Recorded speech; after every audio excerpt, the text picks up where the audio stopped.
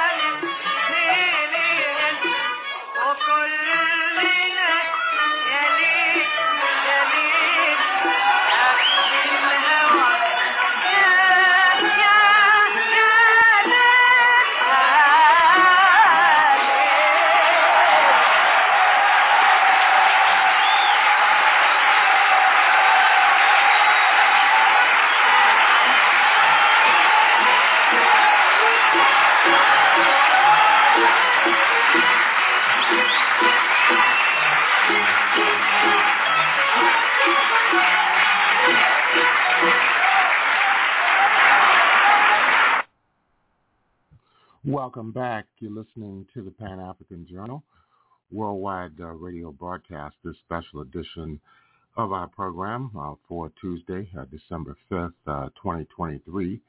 We're broadcasting from our studios in downtown Detroit. We'd like to thank all of our listeners for tuning in once again to yet another edition of the Pan-African Journal. Right now, we want to move into our Pan-African Newswire segment, and these are some of the headlines in today's Pan-African Newswire. In Gaza, more than 50 people have been killed over the last several hours.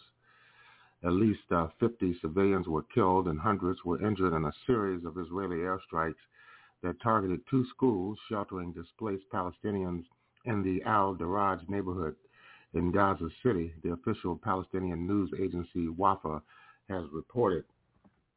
Israeli warplanes and artillery shelled the Salah ad-Din school run by the United Nations Agency for Palestinian Refugees and the Martyrs Assad Saftawa school in the Al-Daraj neighborhood.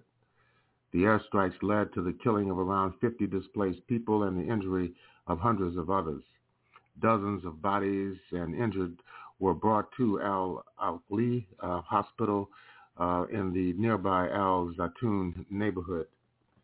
Ambulance crews reported that they are facing tremendous difficulties in reaching the two schools to evacuate the bodies and injured as a result of the intensive Israeli shelling against the area. Hundreds of Palestinians have been killed by Israeli airstrikes across various areas of Gaza since Friday morning, as Israel resumed this aggression after a 7-day truce, according to the Palestinian Health Ministry in Gaza. A 4-day truce, which began on Friday, November 24th, was extended twice and collapsed on Friday, December 1st at 7 a.m. local time. Since October the 7th, 15,899 Palestinians, including over 6,500 children and more than 4,000 women, were killed, with another 41,136 wounded, according to the Palestinian Ministry of Health in Gaza. Gaza Health Ministry officials says hospitals are flooded with an influx of deceased persons. Israel's military has widened its ground offensive in southern Gaza, as Palestinian officials say more than 800 people have been killed since the collapse of the truce. Israeli forces arrest more Palestinians in overnight and early morning raids across the occupied West Bank as well. And as we said earlier, at least 15,899 Palestinians have been killed in Gaza since October the 7th. In Israel, the official death toll stands at about 1,200. You're listening to the Pan-African Journal, special worldwide radio broadcast. In an intimidating move typical of the Israeli state, the regime has forced the Palestinians to evacuate several more areas in the besieged Gaza Strip. Residents said the military dropped leaflets reading Khan Yunis was a dangerous combat zone. The people have been forced to move to the border city of Rafah or a coastal area in the southwest. Halima Abdel Rahman, a widow of and mother of four, says she just ignores the leaflets. She fled her home in October to an area outside of Khan Yunis where she stays with relatives. The occupation tells you to go to this area, then they bomb it. The reality is that no place is safe in Gaza. They kill people in the north, they kill people in the south. The military for the Israeli state said on Sunday its ground offensive had expanded to every part of the besieged Palestinian territory. Khan Yunis in the south was previously designated as a safe area, thus making thousands of displaced Palestinians fled the city. Heavy bombardments follow the leaflet drops. The Gaza Health Ministry says hundreds of people have been killed or wounded since a week-long ceasefire ended on December the 1st. The majority of victims are still under the rubble. The human rights chief of the United Nations, Volker Turk, has urged an end to the war. He says the civilian suffering in Gaza is just too much to bear. And our last and final story of today We want to mention that the Secretary General of Iraq's Harazat Hezbollah el-Nujaba, Sheikh Akram el-Kaabi, who is the leader of the Harakat Hezbollah el-Nujabi, part of the Popular Mobilization Units, the PMU, that works under the supervision of the government in Baghdad, has warned that the United States will pay dearly for an attack that killed 5 members of the resistance movement in North Iraq. Sheikh Akram el-Kaabi said in a statement yesterday that the U.S. should expect more painful attacks by Iraqi resistance forces on its bases and interests in the Arab country following an airstrike that killed Nujaba's fighters in Kirkuk on Sunday. Kaabi said attacks by Iraqi resistance groups on U.S. forces will continue until they are completely expelled from Iraq. That came after U.S. forces said late on Sunday that they had targeted a site in Iraq that has been used to launch drone attacks on U.S. bases in Iraq and Syria. Iraqi resistance forces said on Sunday that they had used drones to target the Al-Assad air base in western Iraq, where U.S. forces are stationed, as well as an American military base in Al-Qasra village deep inside the Syrian territory. Iraqi resistance forces have launched dozens of attacks on U.S. forces in Iraq and Syria over the past 2 months in a bid to force Washington to end its support for the Israeli regime, its ongoing aggression against the Palestinians in Gaza. The Islamic resistance in Iraq says it has targeted 2 U.S. bases in Syria and Iraq in new strikes on the American occupation forces. With that, we're going to conclude the Pan-African Newswire segment of the Pan-African Journal. In concluding this segment of our program, we want to remind our listeners that the Pan-African Newswire is an international electronic press service. It is designed to foster intelligent discussions on the affairs of African people throughout the continent and the world. The press agency was formed in January of 1998. Since then, it has published tens of thousands of articles and dispatches in hundreds of newspapers, magazines, journals, research reports, and on blogs and websites throughout the world. The Pan-African Newswire represents the only daily international news source on Pan-African and global affairs. If you'd like to log on to the Pan-African Newswire, just go to our website at panafricannews.blogspot.com. That's panafricannews.blogspot.com. And if you'd like to have access to today's program, the Pan-African Journal special worldwide radio broadcast for Tuesday, December 5th, 2023, just go to the Pan-African Radio Network, and that's at blogtalkradio.com/Pan-African Journal. That's blogtalkradio.com/Pan-African Journal. We'll take a break, and we'll be back with more of our program for this week.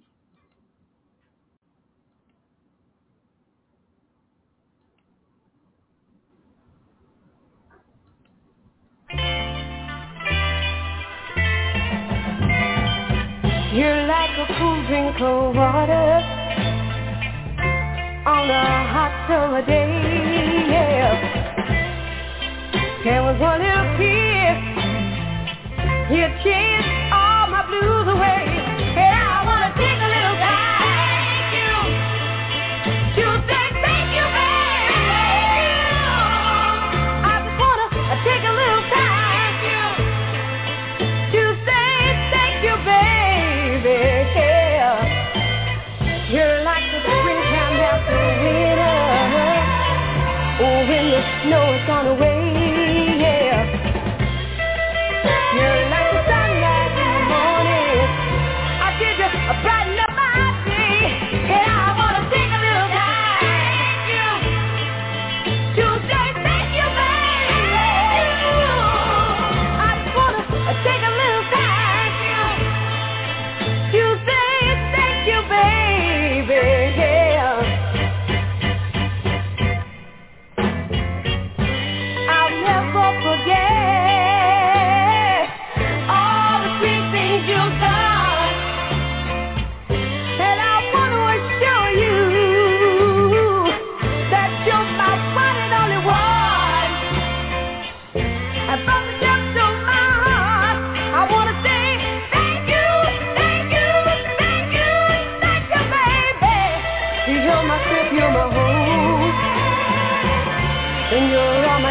come true, yeah.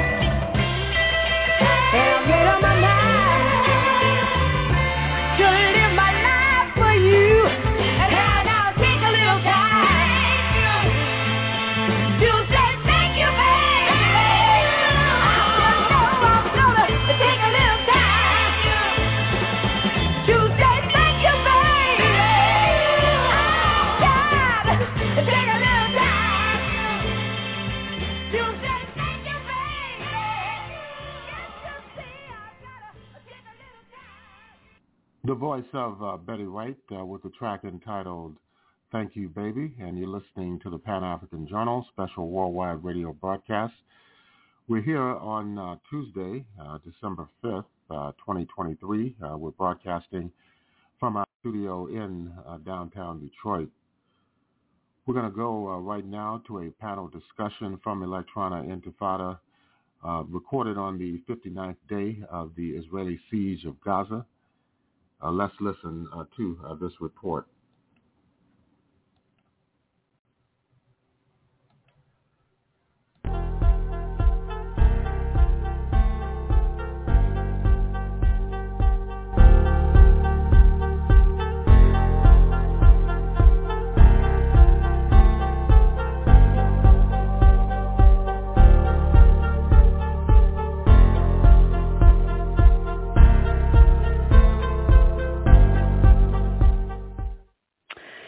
Hello and welcome back to the Electronic Intifada's live stream for Monday, December 4th. I'm Nora Barrows-Friedman with my colleagues Asa Winstanley, John Elmer, and Ali Abunima. A special welcome to our new listeners and viewers. Thank you so much for joining us. It's day 59. On Friday morning, the week-long pause came to an end, and as we've seen over the weekend, Israel restarted its slaughter and escalated the scale of its massacres. On Saturday, Israeli airstrikes leveled entire city blocks, destroying dozens and dozens of apartment buildings and continued targeting paramedics and ambulances while pushing Palestinians into smaller areas of the southern Gaza Strip. At least 800 Palestinians have been killed since Israel restarted its carpet bombings. Today, the Israeli Army radio confirmed that the army has launched a ground operation in Khan Yunis in the southern Gaza Strip. Meanwhile, in an interview with Al Jazeera, Salah al-Aruri, the deputy head of Hamas's Politburo, said that there would be no negotiations with Israel or additional prisoner exchanges until after its current aggression on Gaza is over. He said that Hamas has stayed true to its pledges made from the beginning to release foreign nationals and women and children, and that the remaining captives being held in Gaza are, quote, soldiers and former soldiers. However, the Palestinian resistance is continuing to fight, with the Qassam Brigade saying that they have destroyed at least 28 Israeli armored vehicles in just the last 24 hours. We'll have plenty more details about the resistance later on in the show with our friend Abdul Jawad Omar back to talk about the increasingly brutal situation in the occupied West Bank as well, and what's next, and of course military analysis with John Elmer. Suwar El-Ejla sadly cannot join us today, but we'll be sure to have her back on the show very soon. But first, we wanted to discuss some of the most pervasive propaganda we're seeing. And I just want to warn our viewers and listeners that we're going to be talking about sexual assault, so please take appropriate caution. Ali, you've been looking at a disturbing set of allegations Israel has been making regarding mass sexual assault and rape by Hamas fighters on October 7th. I understand there are some new developments around that could help provide a framework for people to understand what they're being fed by corporate media and the Israeli government. What do we know, and what are you looking at right now? Yeah, there's some really nasty stuff circulating, and I really want to break it down for people who are watching. First, let's just remind people, we've talked quite a few times over the last few weeks about all the lies and deceptions surrounding what happened on and after October 7th. And from the very start, Israel and its supporters have spread really inflammatory lies. You'll recall the infamous tale of the 40 beheaded babies. That was a horrific lie that President Biden keeps repeating. despite advice from his own staff that there was actually no evidence for it. And in fact, there is no evidence for it. It's a lie. And indeed, according to Haaretz, the Israeli newspaper, only one baby was killed on October 7th.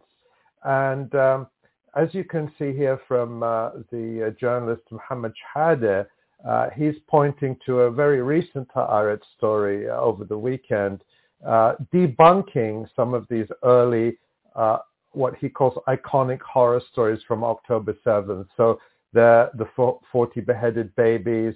There was also a story of a baby burned in an oven, a pregnant woman's stomach opened and her fetus removed, children bound together and burned, and a pregnant hostage giving birth. Many of these atrocity stories people will have heard, and they were circulated not just by media and pro-Israel people on social media, but also by the Israeli government itself. And now Haaretz is admitting that many of them were fake, and it's actually tracing how these fake stories made it into the mainstream. So that's just some context. Let's talk a little bit more about how these stories are disseminated and what role the media, especially Western media, has been playing in circulating these, propaganda stories. Yeah, that's really one of the most disturbing aspects of all this, the way media have amplified these horrifying propaganda tales without even asking Israel for a shred of evidence. They just accept everything Israel says. For example, for weeks, they've parroted Israel's claims that 1,400 people were killed on October 7th. That was the number we heard constantly. Then about 2 weeks or so ago, Israel reduced the number from 1,400 to 1,200 after admitting that hundreds of burned bodies it initially claimed were Israelis burned by Hamas were actually Palestinians incinerated by indiscriminate Israeli fire. And now Israel seems to have reduced the number yet again down to about 1,000. This is a tweet over the weekend from one of the Israeli government's official accounts, and you can see we've gone there from 1,400 to 1,200 and now to 1,000. And I haven't seen any explanation why that number is dropping. But you still don't see mainstream media in the West really asking any questions, even when there has been revelation after revelation, mostly coming from Israel itself, about how Israel killed many of its own people on October 7th. And, we've talked about that in previous live streams, and of course we've covered that very extensively at the Electronic Intifada. But despite all these revelations of lies and false stories and a truth very different from what Israel says it is, it's happening all over again. How is this happening again, and who are the players behind this? Yeah, well, now the big push is again with this story of the mass rapes. And now, just to be clear, they made these allegations right at the beginning, right on and after October 7th. But there's a renewed push in recent days from Israel and its lobby groups claiming that Hamas fighters carried out systematic mass rapes as part of their strategy on October 7th. And this is a story, this tweet we see up on the screen is Barry Weiss. She is a longtime pro-Israel propagandist. We could do a whole show on her, but I won't go into much more detail about her today. But she is posting a story from the Jewish Chronicle, a British newspaper, quoting a supposed eyewitness I'll come back to later. And you can see there's some really lurid and terrible claims that citing an alleged eyewitness saying, I saw this beautiful woman with 8 or 10 of the fighters beating and raping her. She was screaming, stop it, I'm going to die anyway from what you're doing, just kill me. And she calls these alleged perpetrators savages. And there are other examples of this. There's a story today in the New York Post, and it draws on pretty much the same sources. By the way, these photos are not of people being raped. They're just inflammatory photos that have been put in there to make you to make you think that there's more to this than is actually there. But nobody is alleging that the woman who appeared in that image there was actually a victim or a survivor of sexual assault. It's just, it shows how images and words are put together in these inflammatory ways. What I want to say, and then, here's just an example of how this is being pushed at the highest level. Gal Gadot, who is this Hollywood actor, not very good from the reviews I've read, but in this role, she's being deployed to complain that there's silence over the alleged sexual-based violence by Hamas. But the key point, and there are many stories like this going back to October 7th, none of them I've actually seen quotes anyone who claims to have been themselves a victim of such an assault. There are always unverified claims from unnamed witnesses, except in the latest claims, which we'll come to later, or their second or third hand stories. And there's a reason for that, and it's because Israeli police say they do not have any victims. No victims. Yeah. So here's a story from CNN on November 19th with the sensational headline, Israel investigates sexual violence committed by Hamas as a part of October 7 horror. That's a pretty awful headline. But right down there in the CNN story, we learn that Israeli police admit that there are no identified victims. It says, Police Superintendent Dudi Katz said officers have collected more than 1,000 statements and more than 60,000 video clips related to the attacks that include accounts from people who reported seeing women raped. He added that investigators do not have first-hand testimony, and it is not clear whether any rape victims survived. And when they say there are 1,000 statements and more than 60,000 video clips, they're referring to all of October 7th, not specifically to rapes. But what they're saying here is that, we don't have anyone who says they were actually assaulted, which is odd given that they claim that this was a mass strategy where it was systematic. Amazingly, not only do they not have any identified victims, but they also have no forensic evidence. And so let's take a look at another story. This is from the Times of Israel, and this was published earlier in November, on November 9th. And actually, I'll say this Times of Israel story is part of a genre. I've seen several stories like this. There was one in the Times of Israel, this one, another one in Haaretz, and there have been similar stories in the Washington Post and other newspapers as well, which again start from the premise that there was a huge number of rapes and sexual assaults, but then they're all about explaining why there's no evidence of this.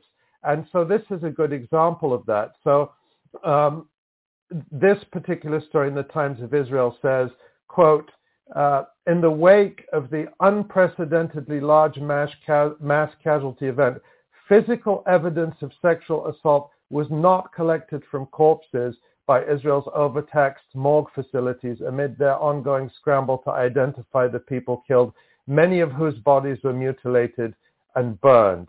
And so this article, like some of the others I've mentioned, is full of these little explanations for why they didn't collect any forensic evidence. Although you will find lots of claims that, this first responder saw a body that looked like they may have been assaulted.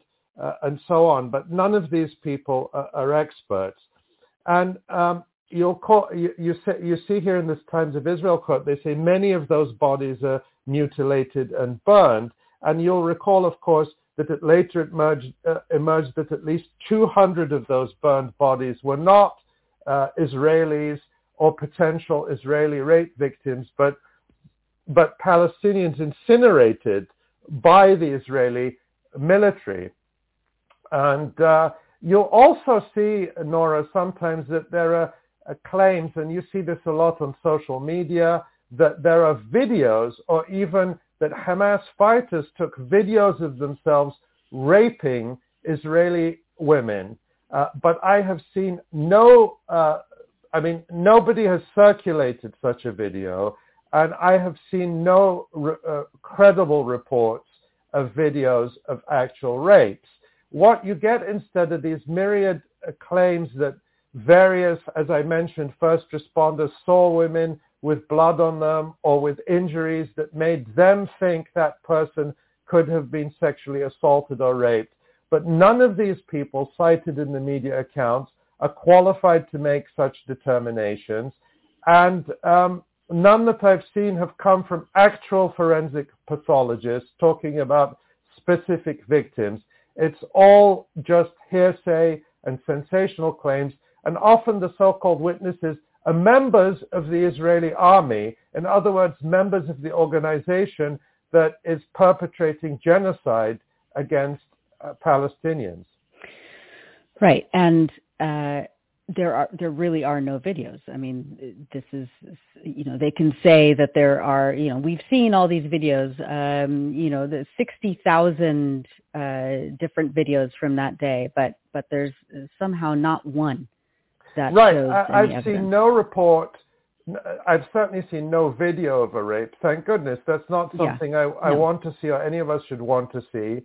But I've not even seen really reports now more than 2 months later, getting up to 2 months after these events, that such a video exists. And so in recent weeks, Nora, you'll know, and we've mentioned this before, that Israel has been showing, I think it's a 45 or 47-minute compilation of videos that it claims depicts atrocities committed by Palestinians on October 7th. And it's shown this documentary to various hand-picked journalists.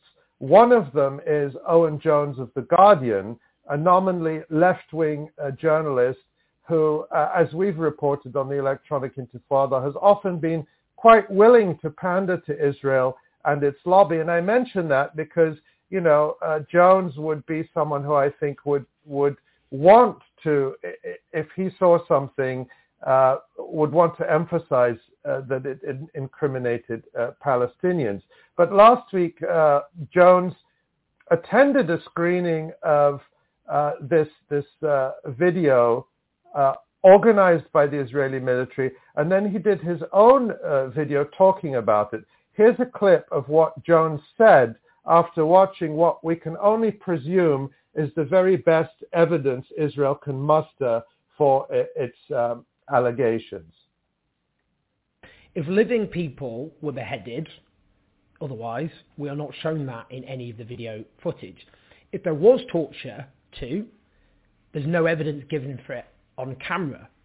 Now, if there was rape and sexual violence committed, we don't see this on the footage either. Now, a warning here for deeply distressing description, but a clip of an Israeli woman inspecting a badly burned woman's corpse to see if she was a relative.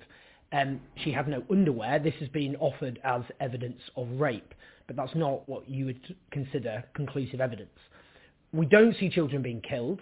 Hamas don't kill those two poor little boys, for example, certainly not on camera, and I imagine we would have been told if they had been killed. Now, yeah, so you can see there from Owen Jones that that video in which the great minds of the Israeli army and government brought together all the best evidence that they could gather doesn't show pretty much any of the things Israel claimed were out there, and certainly doesn't show evidence of rape.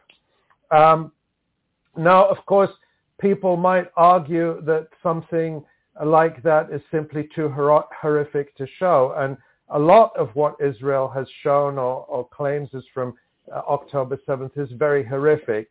But the videos, if they existed, could have been shown in a way that protected the dignity and the identity of the people involved. Or alternatively, Israel could have shown these videos, again, if they existed, to internationally respected and trusted journalists or investigators. But I've read no accounts that any videos corroborating the claims of rape have been shown to any such trusted viewers. But despite this lack of evidence, over the past couple of days, there has been this renewed push to propel this mass rape story into the headlines with new supposed eyewitness testimonies. But again, I'm seeing no reports of actual identified victims or forensic evidence. Right. And who can we identify as behind this push? We had at the very beginning, the 40 beheaded babies, the babies hung from a clothesline, these stories of evisceration, like horrible stories that, of course, were debunked. And it was clear that these stories were being fed to the press by certain individuals. What do we know about this story and who's behind it? Right.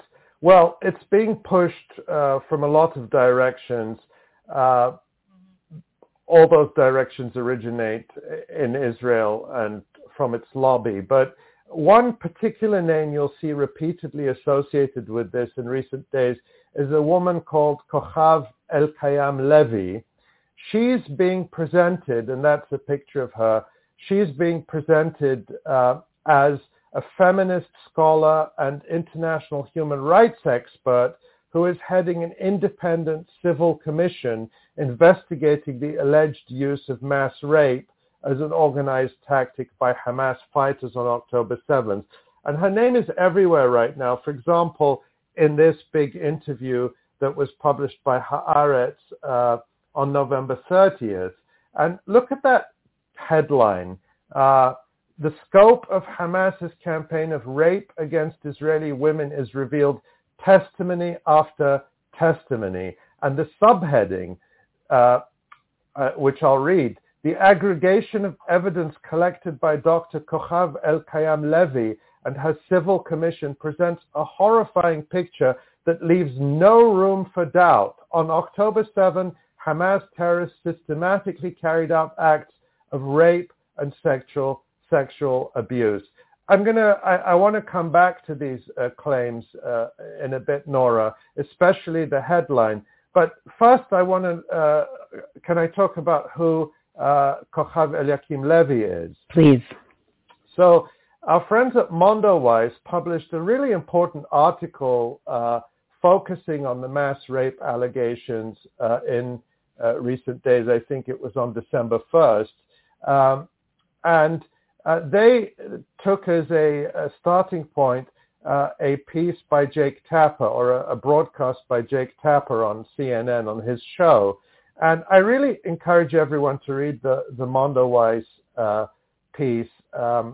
And it provides some really crucial information. And I'm just going to share a little bit of that with you. It says, the CNN report begins with an interview with Kochav El-Kayam Levi.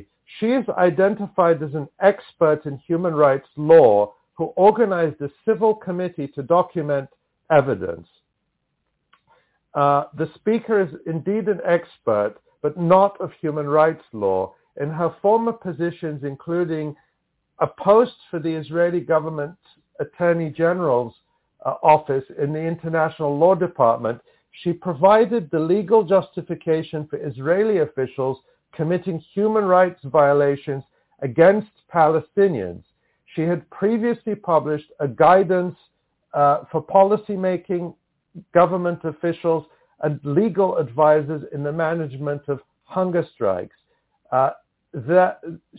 which provided a detailed legal manual to allow force feeding, a brutal act of torture used to break political prisoners. So, in other words, this so-called human rights expert is writing guidance for the Israeli government on how to do torture.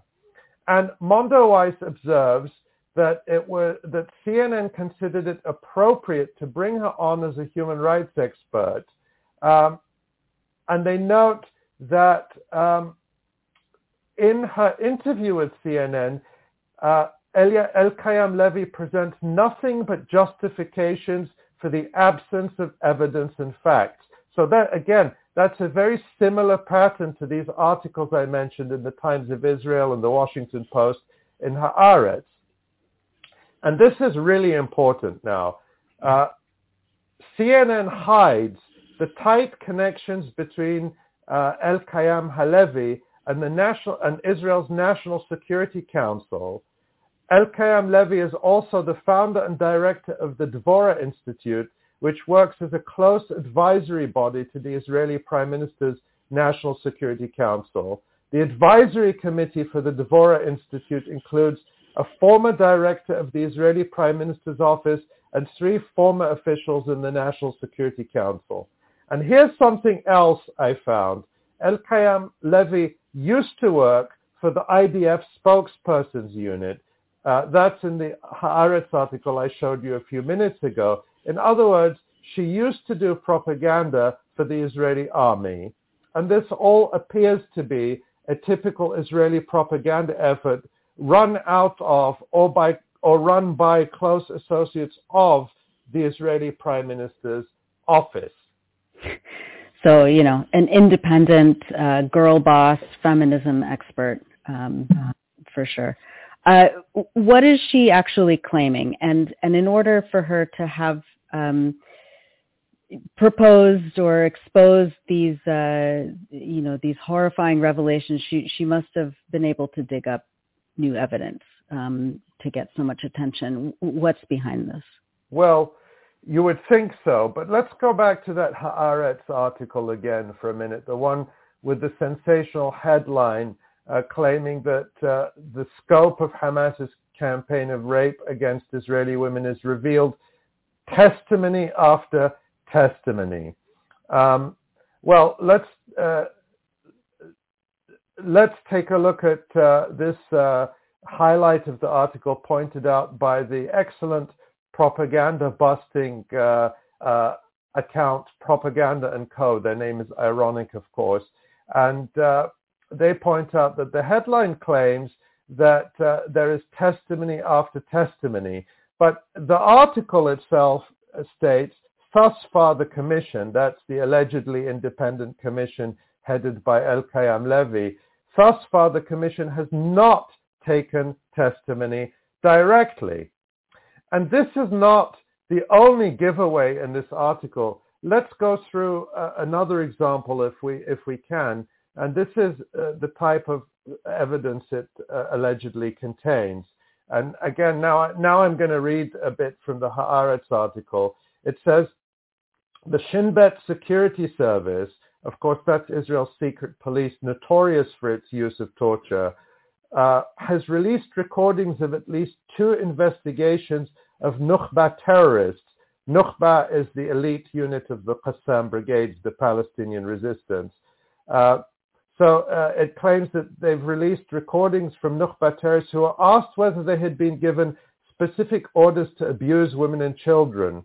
Referring to the sex crimes, one of them said that the aim was to soil them, to rape them. A second terrorist related that, quote, the commander said, you have to step on their heads, cut off their heads, do everything to them. And again, still reading from Haaretz, a military source cited by the daily Yediot Ahronot noted that the terrorists related that the aim of cutting off heads and rape was to sow fear and alarm in the Israeli public. Well, what do you notice about this? First of all, they're citing interrogation videos from an agency whose use of torture is very well documented and acknowledged even in Israel and regulated in Israel. They allow Shin Bet to use torture. Secondly, these Palestinian fighters allegedly confessed they were given orders to cut off heads, and yet there is not a single beheading or decapitation that has been documented. So how much credibility can you give this? And then the third thing to notice is this is coming from a military source, So the accuser here is the army committing genocide. This is not actual evidence. But this is in the Haaretz article claiming testimony after testimony.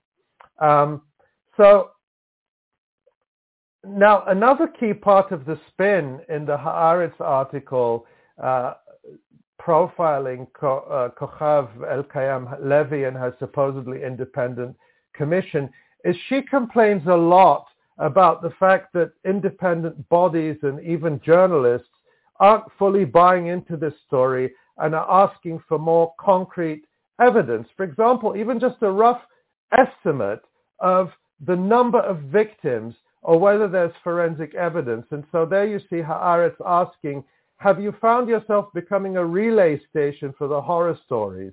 And she says, this is El-Kayam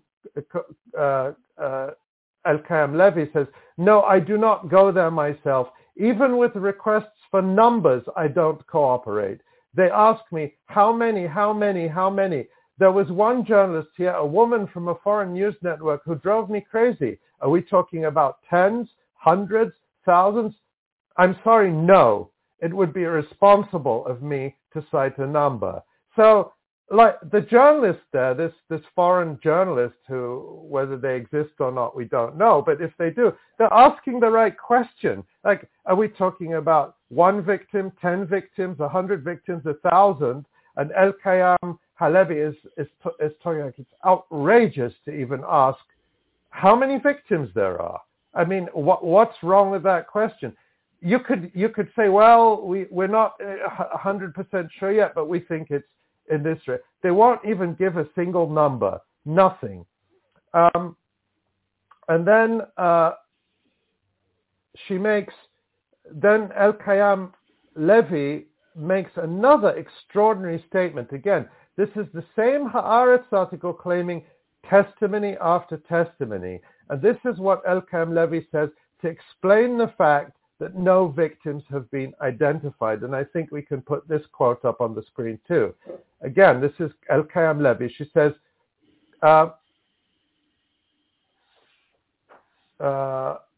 in the case of, she says, in the case of October 7, we will never know the extent of the damage. We know that the vast majority of those who were harmed were also murdered. So that's one explanation for why there are no, there were mass rapes, but in this chaotic situation, they managed to kill exactly everyone who is subjected to this awful mass rape campaign. If there are survivors among those who are harmed, decades could go by before they gather the courage to talk about it. So, well, there could be living victims, but we might not know that for 30 years, 40 years, 50 years. So don't ask about that now. And then she says, in the few cases in which someone else witnessed their suffering, I assume that then too questions will arise as to exactly what he saw and whether he is a reliable witness. I don't intend to participate in that game. Well, when you have an eyewitness, the first thing you should ask any responsible person would do, whether they're a journalist or investigator or a court of law, is ask, is this eyewitness credible? And what she's saying here is don't even dare ask those questions. We can say anything, or we can put forward anyone and claim they're an eyewitness, and you can't question them. In other words, Nora, we just have to take their word for everything. Yeah. But why would we when Israel lies about so much, as we've already seen? Right. Are there any other examples that we can talk about? Yeah, I know we've spent a lot of time on this, but there are others if you think we should go through them. Yeah, let's do it. So, I'll just go through them quickly. So, go back to the Mondoweiss article, a really important article I pointed to earlier.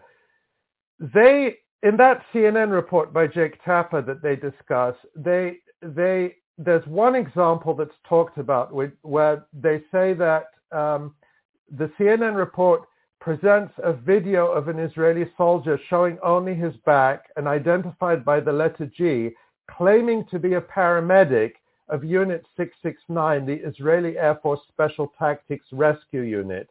And in his testimony, the soldier says that during a search of the houses in Kibbutz Be'eri, he opened the door of a bedroom to find the bodies of two girls aged between 13 and 15, both killed, one of them naked, with semen remains on her lower back. I mean, this is, I'm sorry for these graphic images. That's what he claimed, and he claimed this was during combat.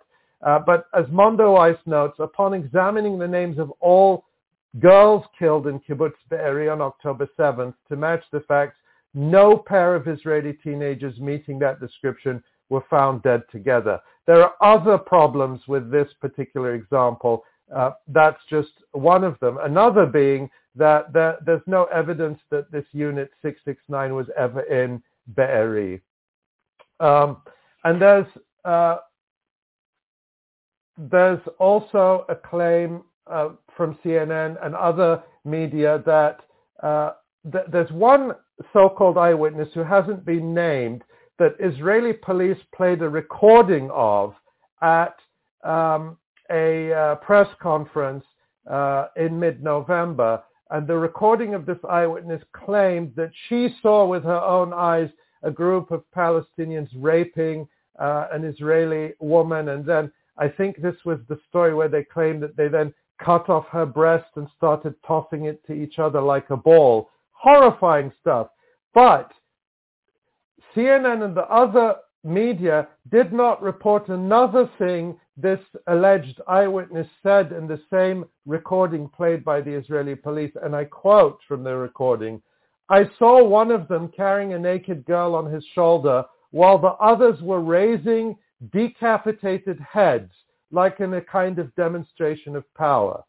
So has anyone else said that they saw Palestinian fighters carrying decapitated heads? Even the Israeli government hasn't said that. But that shows you the credibility of this alleged eyewitness who has been widely cited, and up till recent days, the only alleged eyewitness. And finally, on Kochav El Kayam Halevi, the journalist Max Blumenthal has pointed out that while she is unwilling to share any real information, not even numbers, although she claims to have this vast database of evidence, she's happy to spread disinformation. And here's a video of her presenting an old photo of a deceased Kurdish female fighter, nothing to do with Palestine, and claiming that it is an Israeli woman assaulted at the Supernova rave on October 7th. So this is, she was giving a talk, I think, at Harvard, and it's just a short clip we can play. Another image shows the body of a young woman stripped from the waist down, her underwear torn, hung on one leg, and she was photographed on the site at the Nova Music Festival. Okay, so now and then another image. Yeah, that shows it's the body just of a young repeating woman. now. We can switch to the next slides, as it were, in which Max Blumenthal documents the pictures that El Kayam Levi is talking about, that they actually come from a completely different country, and they come from May of 2023, and so neither from the place and time that she's talking about. And the final slide I want to show, or tweet I want to show from Max, points to a very pertinent fact that in the reports that are circulating in the last couple of days, and this includes a report in the UK newspaper, the Sunday Times, and it's been circulated in others, quotes an eyewitness called Yoni Saadon, who allegedly witnessed this horrible rape of a beautiful woman who was saying, kill me, I'm going to die anyway from this thing, by 5 or 6 fighters, so this witness claims. And as Max points out, that prior to December 3rd, there is no reference to this Yoni Sa'adon or to this testimony. This simply appeared now, out of the blue, 2 months after the event when Israel found its narrative in trouble. Ali, there's so many thoughts I have. I mean, on the one hand, these fabrications are so similar, duplicates to claims that people have made against people of color here in the U.S. Especially, Emmett Till wasn't that long ago, and these false claims of Black men, or now we're Palestinian men not able to control themselves around white women or Israeli women, is part and parcel of white supremacist ideology. It's meant to incite consent, manufacture consent for whatever comes next, whether it's lynchings or whether it's the genocide of people in Gaza. What's the purpose of all of this? Yeah, I mean, you're right, Nora. There is a long history of this in colonial history of painting indigenous people or enslaved people as dangerous, barbaric savages, and particularly the men, who are considered the greatest threat, as sexual predators against the settler women or the white colonial women. And you see that in North America with depictions of Native Americans and enslaved black men as rapists, and that was often the pretext or excuse for lynching. And it was also very prevalent in apartheid South Africa, where people with the term that was used was zwarte gevaar, which is a Afrikaans or Dutch phrase meaning black danger, that women were taught that black men would rape them. And so this gave an excuse not just to further control these populations, but to kill them, as Israel is doing now, or as with all the lynchings we saw in the South. And of course, as I mentioned in my commentary the other day, the Nazis used this kind of propaganda against Jews, and what it does is it reduces the resistance of the population to the extermination or murder or demonization of this population. You demonize them into this great danger, you rile people's anger up, and using such a visceral stuff. We haven't even gone into how lurid some of the claims are that Israel is making about what happened on October 7th. But that serves the purpose of riling people up at home and abroad to support the extermination of Palestinians. And that is really what's going on here. I'll just say in closing, one final twist or innovation of Israel here is not so much to do this in the crude colonial way of the past, but they've put kind of a Me Too spin on it. So now it's all about believe women, believe Israeli women. And if you don't believe these claims, then you're the type of person who doesn't believe women who say they're sexually assaulted. But the problem with that here is there are no women to believe, because, as I've said, Israel is not so far. Maybe they'll find one months later or decades later, as Al-Qayyam Levy says, who claims to have been attacked. But so far, there are no women coming forward and saying, I was a victim of this, believe me. And it's Israel they want us to believe. But why would we believe Israel, which lies 99.999% of the time, as we well know? But I just want people to be aware of the questions to ask when you see these claims, and how to challenge this really violent propaganda which is being used to incite and justify genocide. And that's why I think it was important to spend time dissecting it. Well, I know we really appreciate that, Ali. I know it's not, an easy topic to have to spend days and days and days on, but it is very important, especially when we're talking about manufacturing consent, and using these kinds of just vile and horrific stories to further demonize and dehumanize Palestinians who are fighting for liberation. We are going to cut this segment later on and have it as a standalone segment on YouTube. So for our viewers and listeners, stay tuned for that.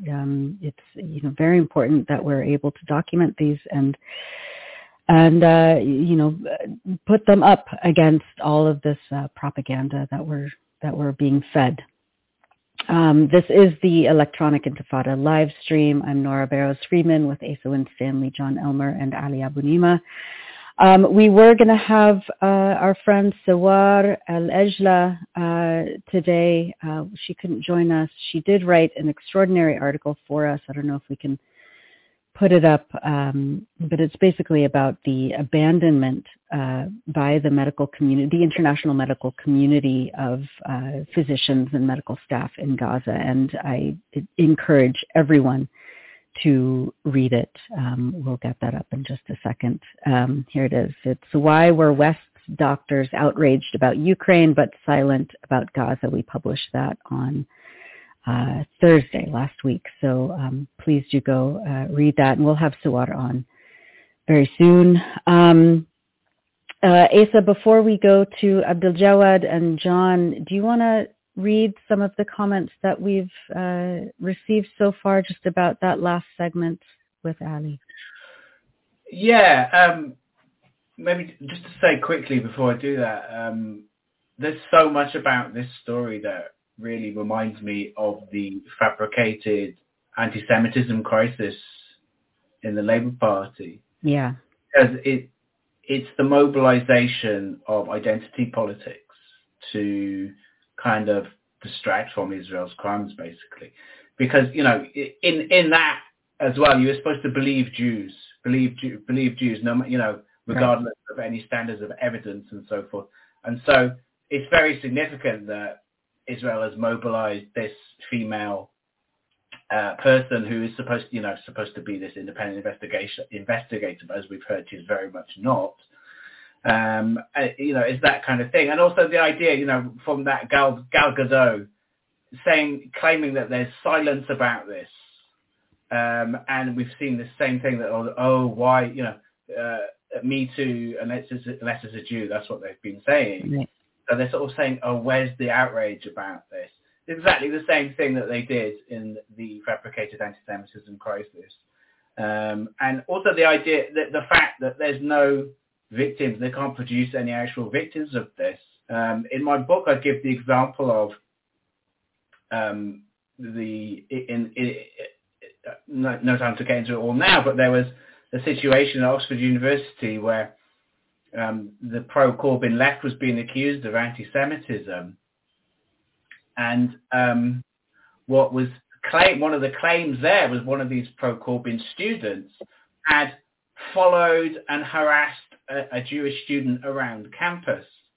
Well, not only was this denied by university administrators, but there was this Jewish girl didn't exist. But there was a name was never produced. That even years later, this girl has never been produced. So it's the whole thing is very reminiscent in that way to me.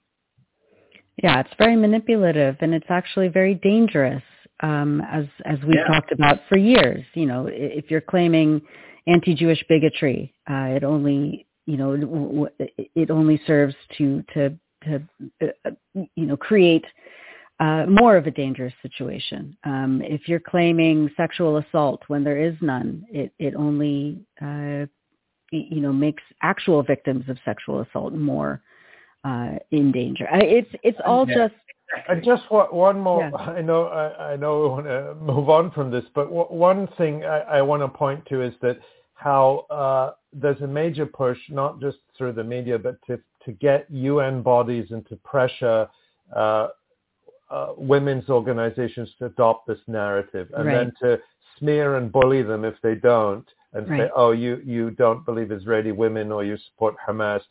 So it's incredibly damaging ultimately to the cause of actually preventing and having accountability for sexual assault, because it just weaponizes and corrupts the discourse, as Israel has done with the fight against anti-Semitism. Yeah. I'll get so sort of transition into some of these comments. I mean, we had quite a few people saying things about our discussion, the facts that Ali was presenting, and one of our viewers has said that they were in an argument on Twitter/X yesterday, and the person they were arguing with said I had to prove that there wasn't any rapes. Mm-hmm. So this is the idea, the false standard of evidence that's being put forward by some people is that, you have to prove a negative. That's you're just supposed to assume that, of course, Palestinians would have raped Israelis. Right. That's what you should assume. This racist standard. Another viewer says the narrative spread by Israel is to cover up their failure militarily. I think this is a really important point, that a lot of this atrocity propaganda is really being deployed as a distraction from the fact that Israel suffered a massive military defeat on the 7th of October. Yeah. That it was a massive failure for them in that way, and a massive success for Palestinian armed resistance. Let me see, what else can I read here? We've had a lot of support and a lot of positive feedback, including from Mr. R. Waters. Thank you, Roger. Thanks, Roger. All right. Well, let's transition into the second half of this show. We want to bring in our good friend Abdul-Jawad Omar. He's a lecturer at Birzeit University in the occupied West Bank. And, of course, John Elmer, our contributing editor. And I just wanted to have both of you just kind of take a moment and discuss what we're seeing, especially in the West Bank, which is being overlooked at this moment, but is also, incredibly brutalized by the Israeli occupation military, and then talk about what is happening in terms of the resistance in Gaza and what it's been able to achieve, especially in the last 4 days as the truce expired and Israel immediately started carpet bombing again. So Abdul-Jawad, why don't we start with you? Can you give us a sense of what's happening in the West Bank now? What's Israel's objectives right now in the West Bank where you are? I mean, its objective is to use this moment to, as much as possible, contain and roll back the armed movement in the north of the West Bank, confining its ability to grow and sustain its capacity to resist. So it's been doing a lot of repeated, 12-hour, 16-hour attacks, sometimes more than that, in Jenin, in Qalqilia, in Tulkarem, in other places, with a large-scale arrest campaign targeting most of the active or political actives, even a lot of dormant people who have no real political activities, but, could be used as a chip in the exchange with prisoners. Israel is also targeting.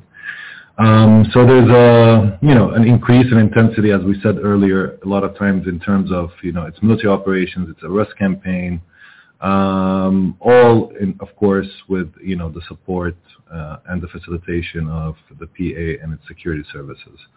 So that's what's been happening, across the West Bank for the past month or so. It continues with, intensity, and it has there has been some successes on that point because the pressure has been very tough for a lot of the armed movements in the north of the West Bank, but still they have been able to still persevere, at least at some level.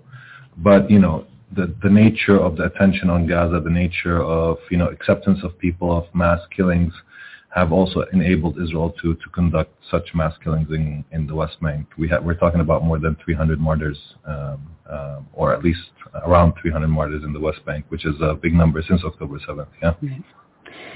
Right. Can you give us a sense of? There's also been these mass arrest campaigns. As Israeli captives were being released, Palestinian children and women prisoners were also being released, but Israeli forces were sweeping up other children and men and women, to fill the prisons at the same time. Can you give us a sense of what's been happening? When these children come back home, what the reception has been like with their families, the threats that their families have gotten from Israeli forces if they, celebrate. God forbid, any expressions of joy are forbidden, especially in East Jerusalem. Can you give us a sense of what that's been like where you are? For the 6 days or 7 days that we had, a pause in the fighting, there were these exchange of prisoners, which actually included the gathering of a lot of people to receive the prisoners in the West Bank.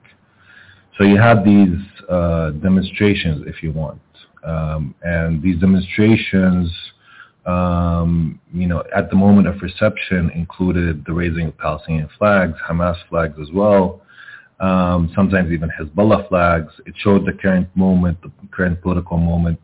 It also included, a reticence on the part of the PA officials to come and participate in these events, which meant that for a moment Palestinians, were receiving their prisoners without the official presence and the niceties that, are enforced on people in these situations. So you had these kind of,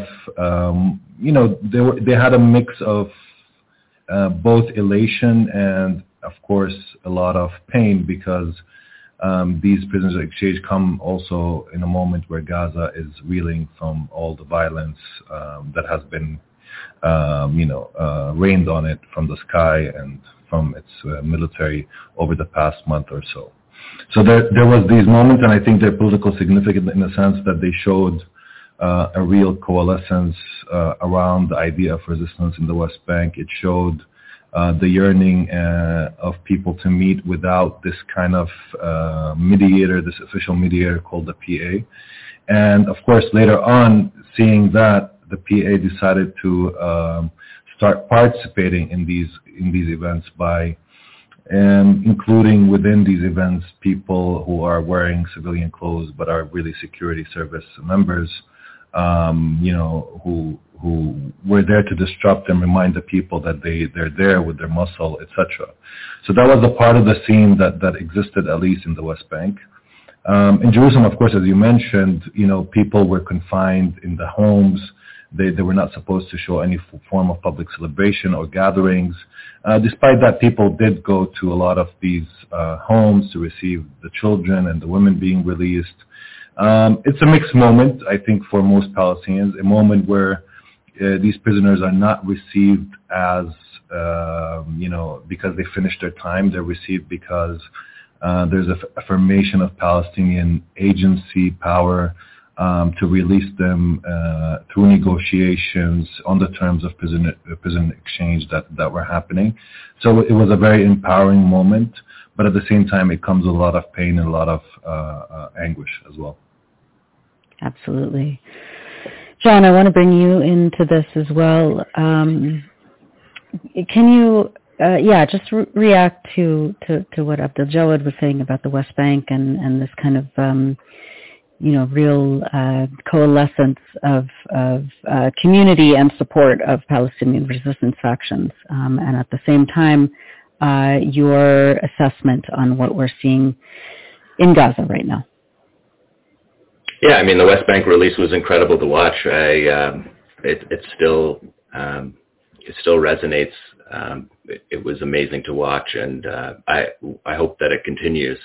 Like Abdul Jawad said, the fact that there's Israel's rearresting at the same rate. Hopefully those people are included in the next prisoner exchange, which is something that's difficult for Palestinians to negotiate when Israel always goes back against these agreements. And there's no, not that there should be trust, but just respect for the agreements that are made. It happened with the Shalit deal when they rearrested people in that deal. So those things I think we're used to, but really shows Israel's face. I think in the Gaza Strip, to switch to the Gaza Strip, we're seeing what we unfortunately predicted last week, is that there's nothing the Palestinians could do to postpone the attack on the south. Israel's appears to be, in the last few hours, moving into the south as part of the ground invasion. The previous 4 days were this kind of, as you described off the top of the show, Nora, just these terrible civilian massacres again. They began the resumption of violence with just airstrikes, even though their forces were on the ground for, 7 days in position to come out of the truce or come out of the pause, fighting their ground war. They're not doing that. They just attack from the sky. And even their claims of successes are from airstrikes.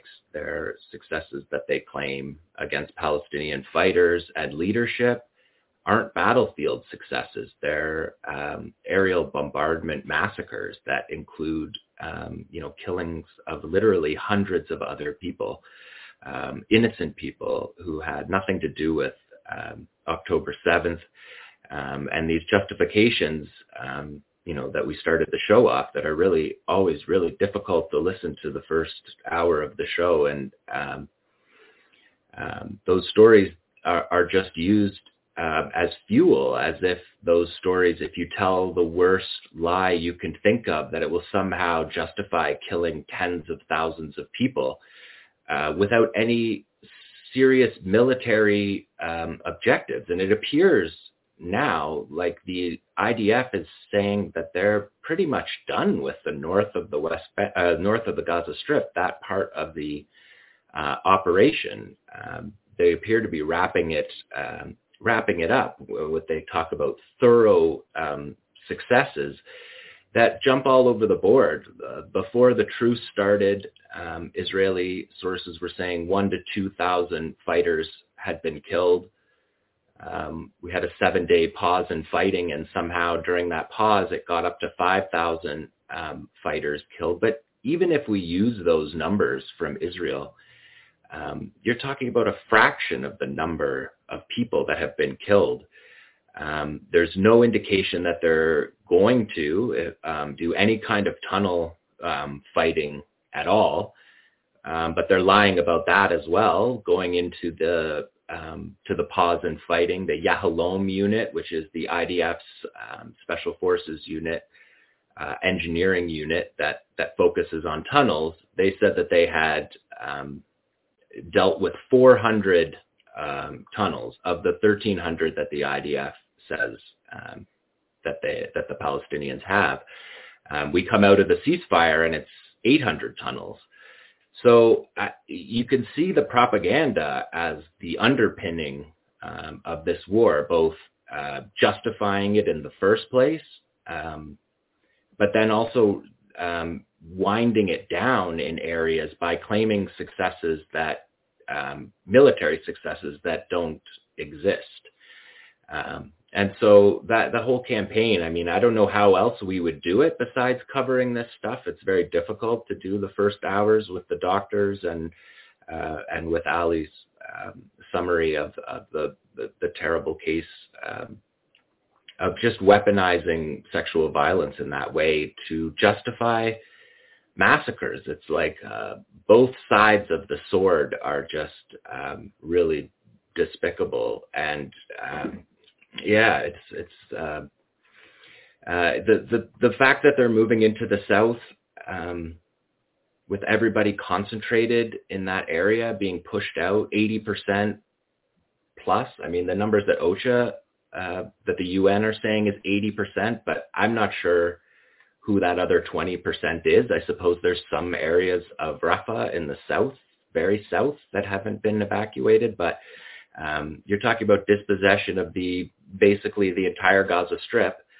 And, you know, the New York Times did a study of the casualties, and at least 70% of them are women and children. So minimal successes and amplified civilian casualties that I guess now 60 days on are still not, and we should never be able to digest. No, it's impossible. Go ahead. I just wanted to ask John more about that report where they said they'd dealt with how many hundred tunnels it was now? 800. They say they found 800, so now they're switching. They used to say how many tunnels they had taken out, or how many shafts they'd taken out. So Yahalom said 400 going into the ceasefire. Now 500 coming out of the ceasefire, and they say that they've found 800. I'm not sure what that necessarily means. But just to clarify, they haven't said we sent dogs or robots or Bigfoot down any of the tunnels. No, they're talking about bombing shafts. They use liquid emulsion to blow up some of it. They're just blowing up entrances to the tunnels, which, as we know from the Israelis who have been in the tunnels, they're a spider web, and so blowing up individual shafts doesn't impact the overall functioning of the system. So as far as we know, so no, there's nothing like any of what they say that they're destroying Hamas's capabilities. The IDF said, and they haven't found. Just to be clear, they haven't found all this time they've been in the north. They haven't found an underground shopping mall and luxury resort in Gaza. No, they haven't. No. Well, if they did, they wouldn't go and find out what was in it. I mean, the only examples that we saw were of tunnel apparatuses were underneath Shifa Hospital, which the Israelis engineers built themselves in previous decades, and that we saw the examples from Shifa were like a terror toilet and like two. Well, there was also the terror rooms that looked like like basic hospital, like any room in a hospital. Don't forget, they found the baby bottle of terror at the Ramtisi Children's Hospital before that.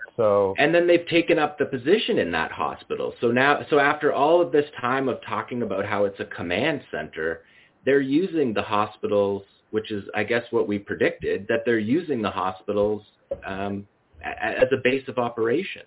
They're using schools for the same thing. They showed a video of one tunnel. I mean, the tunnels in Shifa, they were saying, were 200 and 300 meters away from the hospital. And for people that have been in Gaza, that's a lot of population. It's a densely populated area. You're talking 200, 300 meters in an urban environment. They're just not meaningful statistics. They're not meaningful. The propaganda mill doesn't require verifiable information. They've moved completely on to Shifa. How come in all this time we haven't seen what they said that they were going to look for in Shifa, even though they've now had weeks to do it? That story will just go the way of the other lies. And we should point out that, as many have pointed out, that they don't even bother anymore to justify their attacks on hospitals. I mean, with Ramtisi Hospital and with Shifa, they offered a pretext. Now they don't. I mean, the reports in the last few hours of bombing and shelling of the entrance to Kamal Adwan Hospital in the southern part of Gaza shows that they're now turning, after destroying all the hospitals in the north, they're now turning to destroy all the hospitals in the south as well, which would indicate to me that the real military goal is to make life impossible in Gaza and ultimately to expel the population. They're still trying to do that. I'm not saying they'll succeed, but it's clear to me that's the only way to make sense of what they're doing. I don't know what... And the hospitals in the south are now full of people that were in the hospitals in the north that have been closed down. Yeah. So you have this doubly compounded just brutality. The pictures coming out of Khan Yunis from this weekend are just shocking. They're just outright crimes. And when we talk about October 7th, we talk about how everybody in Israel gets this very individualized, personalized tragedy. We hear from everybody's family members. Even when they don't exist. Even when but in Palestine, we just get a bunch of numbers. And once the numbers get big, it's like it doesn't matter anymore. And the situation in Khan Yunis, you're going to push the entire Gaza Strip into one tiny place in Rafah, as we've seen.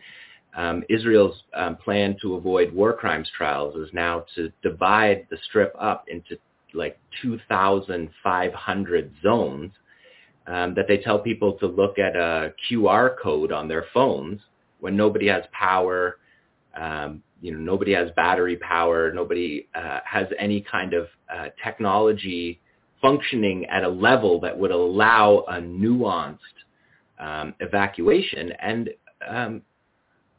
I don't know if we can show the map at some point for people to see in this show. But mind-boggling. The overlap of the map is such that it just looks like a pile of ink in the spots unless you zoom right in, because the areas virtually overlap. And so Israel's telling people to leave from certain areas, and people are confused about where to go. And also, and Israel's just dropping these buildings, 50 buildings in Shujaiya. How would people get hold of these maps? Right. I mean, how would they organize their departure from one area to another? I mean, this is all just about.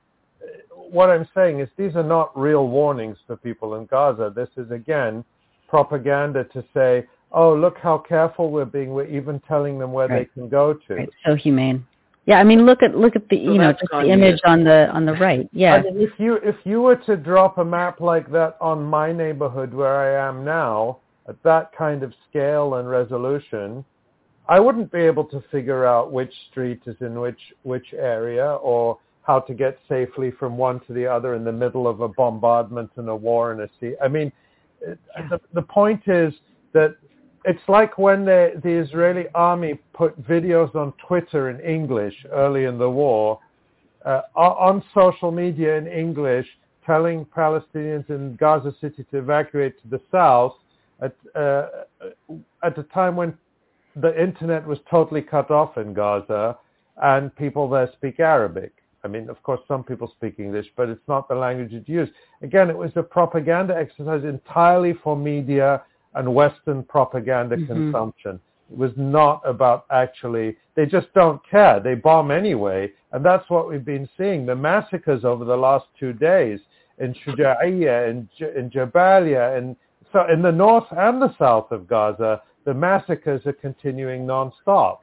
So the point I'm making is there's no correlation whatsoever between the claims Israel makes about what it's doing to protect people and the reality where it's massacring them at an accelerating rate over the 24-hour period that I think this was yesterday, Sunday, the health ministry reported that in the previous 24 hours, 700 people had been killed. 700 people in a single day. The genocide is accelerating. And those numbers are totally undercounts too, because the number of people that are stuck under buildings, it's criminal. And the other thing is, just using IDF numbers, the Israelis say that their ground forces have called in 10,000 airstrikes, just their ground forces. So that's completely separate from that map, from their target bank, from their intelligence. There's no pretense that when you're saying your ground forces are calling in the airstrikes, that you've done any kind of back work on where you're hitting. Your ground forces are telling you where resistance fighters are attacking you from, and then you're calling in airstrikes. And the IDF numbers themselves are saying that 10,000 of the airstrikes are called in by their ground troops. And they brag about the speed at which their ground troops can act, or their Air Force can act in conjunction with their ground troops to carry out these attacks in less than 6 minutes. So there's not any kind of verification, even though the Israelis have lawyers embedded now, and lawyer soldiers embedded in their units, because they're committing war crimes, and they're already visualizing the trials that'll come, and they're pre-positioning evidence for future trials embedded in their units. They have these lawyers at a brigade level, like at anyone who's setting off significant weaponry has a lawyer there, pre-positioning evidence for after the fact. Yeah. Abdul Jawad, I want to bring you back in. What's your response to John's analysis, and how can we further understand what's happening, especially in the southern Gaza Strip? I mean, I think from the beginning of the campaign on Gaza, I don't think it's only a matter. I mean, of course, there's an important angle about the whole framing of your military operation and what goals it has.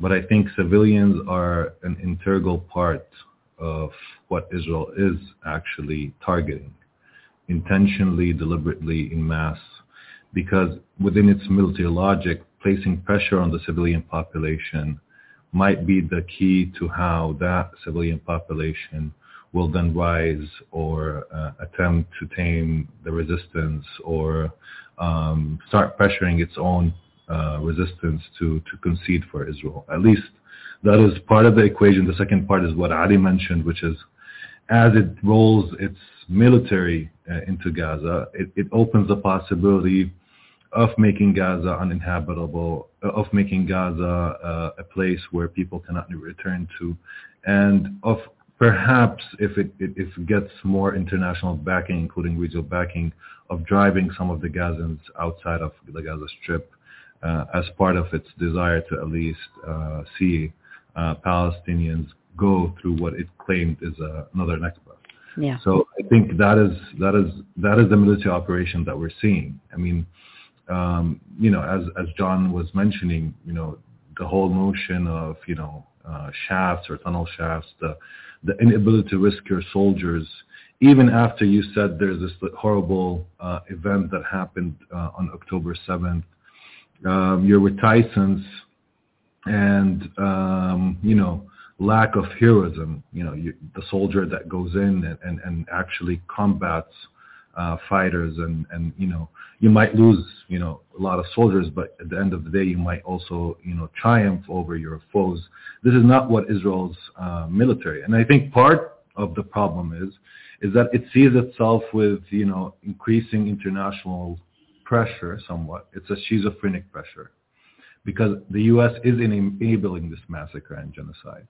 The European Union is enabling this massacre and genocide, and so is the UK and other important international players. But at the same time, they want to confine this massacre in a specific temporal horizon, so it doesn't go undefined. And therefore, they're pressuring Israel to do it faster and more intensive, but at the same time, Israel needs to at least show that it's actually managing to successfully dismantle something. And that's why this urgent propaganda comes in. That's why it needs to always kind of affirm that it has done something successful, whether militarily or otherwise, to kind of tell the intelligence community of the world the military community of the world, the people who are watching from afar and who are looking that it's actually being or conducting something meaningful in a military sense within the Gaza Strip. That's beyond, of course, the whole, international legal frame of, protecting itself from war crimes or propaganda uses for its own population and, of course, for all its backers or also enemies across the world. So I think that's why you see it be falling in its own propaganda trap day after day, declaring Shifa as an important complex for Hamas and then failing to meet the criteria for that when it actually went to Shifa, seeing it, stutter when it comes to, providing actual real evidence or otherwise that it's actually conducting anything meaningful that is hurting the resistance, including inflating numbers of resistance fighters being killed or changing them, at whim. These things, are just go underreported, but I think they're also an important angle in this whole campaign that Israel has conducted a campaign against civilians, primarily, mostly, and that's the only meaningful part of its military operation. Kill civilians, pressure the civilians, create a humanitarian crisis, and then see if these civilians turn against their own resistance. And in terms of that, getting them to try to turn against their own resistance, that clearly isn't working, or if it is working to any extent, it's not helping Israel, because we haven't seen anyone surrender. We haven't seen anyone coming forward and saying, I'll help you to find the resistance. And Israel hasn't found the resistance. There isn't even a theoretical connection between Israel's stated goals and what it's doing. How are they going to dismantle Hamas? Hamas, as far as we know, is underground. We don't know where they are underground. Israel told us they were under Al-Shifa hospital. Turns out that's not where they are. And now they're saying they're under Khan Yunis, maybe. For all we know, they could be under Sderot or under Ashkelon. We don't know. We don't know how far the tunnels go. But there is no theoretical connection. So is it simply, is it that Israel, I'm curious to know what you think, Abu. Is it Israel, their real goal is the undeclared or semi-declared, because they're not that secret about it, goal of expelling the Palestinian population? Is that the goal that they're still driving towards? Or is it simply that they understand that they have failed militarily, but what you do in that case is double down, because otherwise the only other option is to admit defeat? So is it just that they're keeping the war going because it's politically too costly to stop it? What do you think? Or John as well. Is there a goal to what Israel is doing?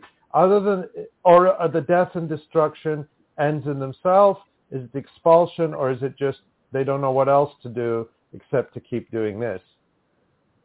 I don't know if John wants to go first, but I'll take it up. Part of Israel's historical experience in terms of its military operations has been always to find strategy on the fly. What I mean by that is that we kind of overestimate how much they actually have concrete strategic political objectives. And generally speaking, even in 1982 or otherwise, you see historical repetition of, Israeli military leaders and its security brass just changing the goalposts depending on what's happening within the dynamics on the ground in their military campaign. So I think from the beginning, Israel wanted to open the space for whatever is possible in terms of, maybe driving people out of Gaza, making Gaza uninhabitable. It tried to open that space using that October 7th moment to do that. And, I'm sure somebody was sitting in a meeting and said, this is an opportunity to do things that perhaps we long should have done. And in that moment, we should just open as much political horizon, strategic horizon. At the same time, there's a lot of inhibitors, whether it's social, political, diplomatic, that we need to take into account, including, the issue of Israelis imprisoned within Gaza, including issues relating to the economic conditions within Israel itself, including the issue of mobilizing the reserve soldiers, including, American political credit, and to what extent it will back our campaign. All of these come into play in terms of this decision-making. But for me, I wouldn't call Israel an actor that really knows what it wants. But I think part of its at least thinking right now is, can we reach a place within Gaza, for instance, where we besiege or kill some of the important political leaders and military leaders of the armed Palestinian resistance in the Gaza Strip, in mimicking perhaps something like what happened to Yasser Arafat in the Second Intifada when he was besieged, or in this case perhaps assassinated, as a means to declare some sort of victory. Because this is the important thing, is that it needs an image of victory. It's yearning for that image to show to society, to show to the world, and the current image that it's creating is horror. So it's trying to burn into the consciousness of Palestinians. If you dare challenge us, this is what will happen to you through this massive destruction, massive killing and massacres, and we're not shy to use our firepower. And of course, it comes at a political cost, because we see even among the Democrats in the U.S., for instance, only 36% now back Israel's war in Gaza. So you have at least around a majority of Democrats now against the ongoing campaign in the Gaza. So it's coming at a cost in terms of its moral, political standing in the globe.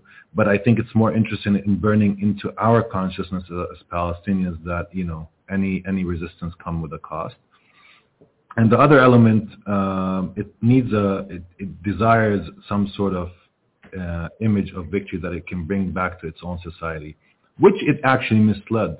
I mean, Israel's society today, is one of the most, it backs with veracity Israel's campaign in the Gaza Strip. It lost its sense of security. And the propaganda you just talked about, created this vivid image, where truth and fiction, mingled, and creating this horrible, creating out of what happened in the October 7th moment, something that enabled also Israeli society to go through its own moment of unity and the need to sacrifice, and the notion that all these horrible crimes, beheaded babies, etc., were fed into Israeli society itself. So Israeli society is pushing its government to continue with this war, but I think Israel is in a bind. It knows it's in a bind. It's losing in many fronts. And we still haven't talked about the regional component of all of this. Yeah. Yeah, John, your response, and also maybe talk about the regional component. Wouldn't this be the time that Israel has the will? The polls coming out of Israel are hard to trust, because they've made it basically illegal to criticize right now, and especially if you're a Palestinian living in Israel. So you've already got 30% of the population cut out of these polls. But usually when they do polling, they don't even include Palestinians as part of the Israeli polling. But the numbers are virtually 100% support. So there is will to fight. And people are mad because of the stories of October 7th. So you'd think that there would be... Is it will to fight, or is it will for other people to fight? Well, you'd think that this was their moment. How motivated do you think the Israeli soldiers are? When you look, and by the way, John, there, of course, as you've seen, there have been new videos that came out in recent days since the breakdown of the truce from the Qassam brigades, showing them going full on against the Israeli tanks and soldiers. And, we've seen more spectacular videos coming out, which suggest that on the Palestinian side, the morale and the determination and the preparation is extremely high. What do you think? I mean, Israel is a rich consumerist society, like the United States or like Canada, where there's lots of people who are willing to wave the flag or put the flag emoji in their social media and say, we should destroy this, or we should bomb that, and we should send in the Marines to do this. But they don't want to go themselves and do it. Is it similar to that, or do you think Israel is a different kind of beast? Well, they're fighting this war so carefully from their troops' point of view that I think it's even surprising, because you'd think that this was their moment. If there was ever going to be a moment, that they would have like an esprit de corps in their troops that would, willing to sacrifice, that it would be in this moment that we've been told that, people in the north of Israel are telling their government from the settlements in the north that they're not going to move back because of Hezbollah. They need to presumably repopulate the entire Gaza envelope, including the entire security forces of that area, which isn't an easy thing to do. And so you've gone to the core issues of Israel as a state. Can it protect its own citizens? Can it do, can it actually root out Hamas in the way that they've said that they're going to do it?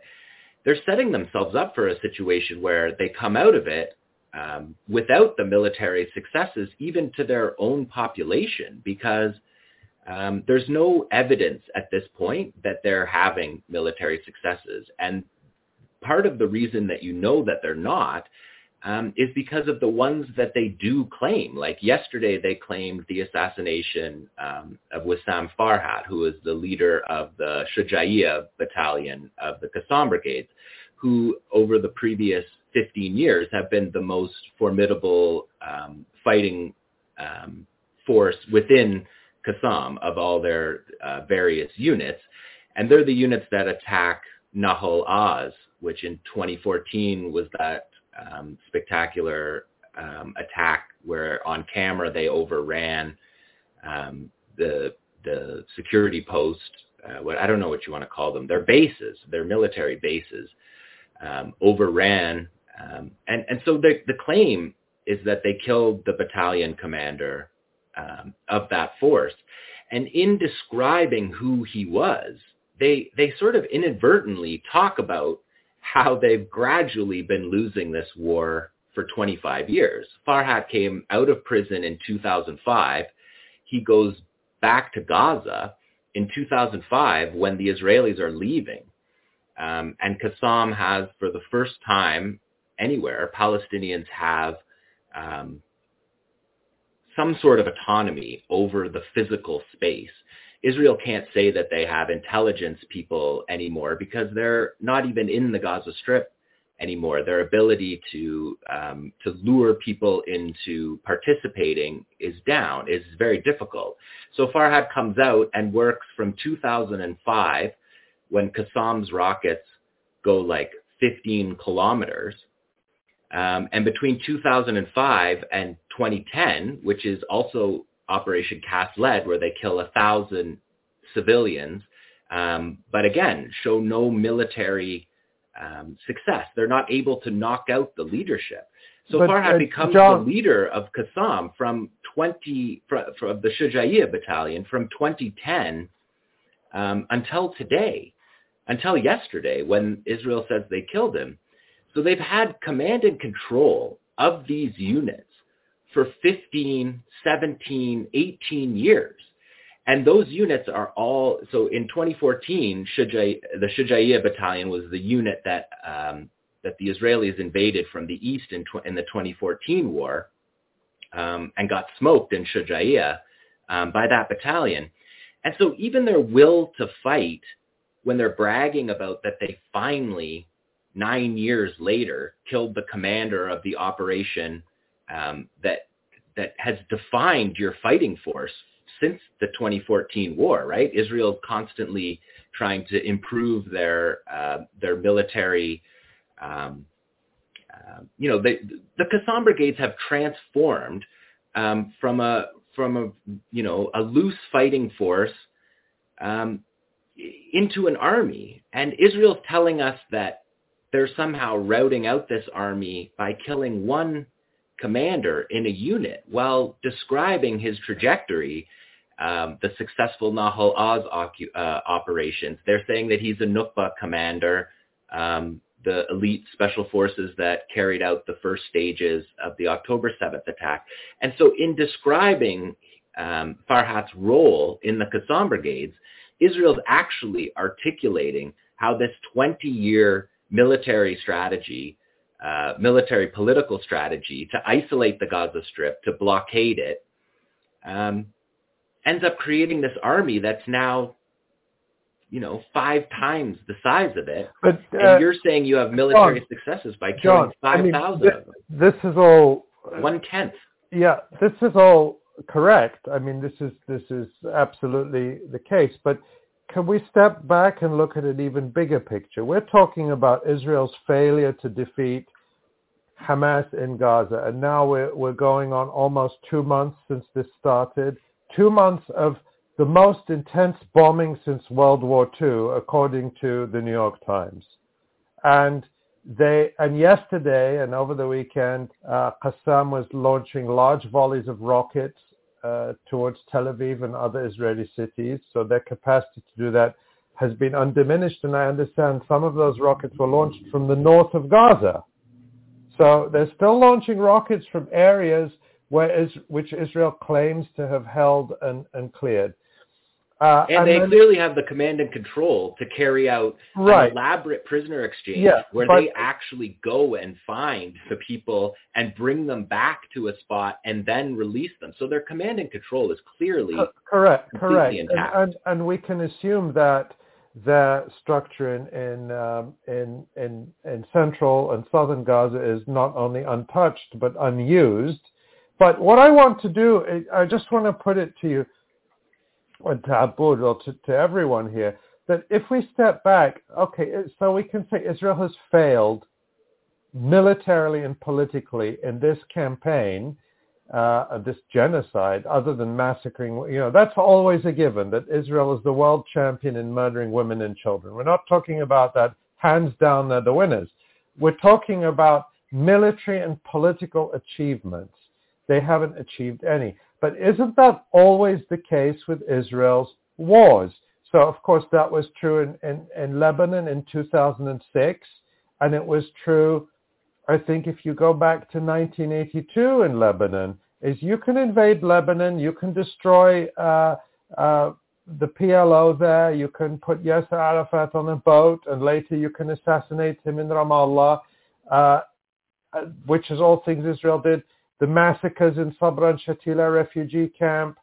Then we saw more than 20 years ago in the West Bank, a similar scorched earth campaign where they went and they murdered many people and they destroyed Jenin refugee camp. And the point I want to make is there is no military solution to being a racist settler colony. You can't fight your way out of the resistance. I mean, people are always going to resist you. If you're a racist settler colony, brutalizing the indigenous people while stealing their land, people are going to resist you. And so even if Israel could destroy Hamas as it destroyed the PLO as a military force in Lebanon in 1982, that didn't solve Israel's problem because the resistance came back. A few years later, the PLO was neutralized as a military force, but the resistance came back in the form of Hamas just a few years later. In 1988, Hamas was founded in Gaza and became, over the years, as you've traced the history, a very, it went from a small, non-professional force to an extremely disciplined army, as you describe it now. So I guess that's the point I want to make, that no matter how well the Israelis fight, they cannot solve their fundamental problem. And this was the dilemma that apartheid South Africa faced. I remember doing a lot of, when I wrote my book, One Country, quite a few years ago, doing a lot of reading about South Africa, where the regime at a certain point, the apartheid regime in the mid-1980s or late 1980s, reached a point where they recognized that militarily speaking, the ANC, the Black Liberation Forces, were not a threat to South Africa in the sense they couldn't destroy the regime.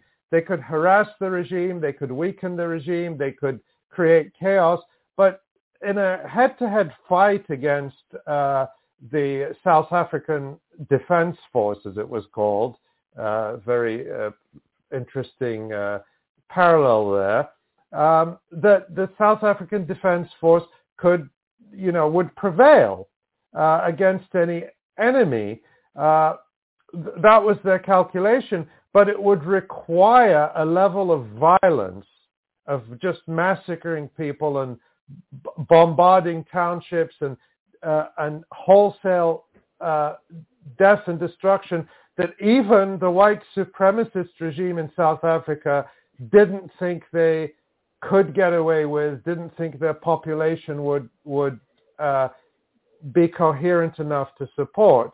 And I always thought Israel would reach that moment where they'd say, okay, holding on to this settler colony as an apartheid state is just too costly for us, and in terms of what we want to do, to what we would have to do in order to maintain. I mean, that's what Sharon said about Gaza.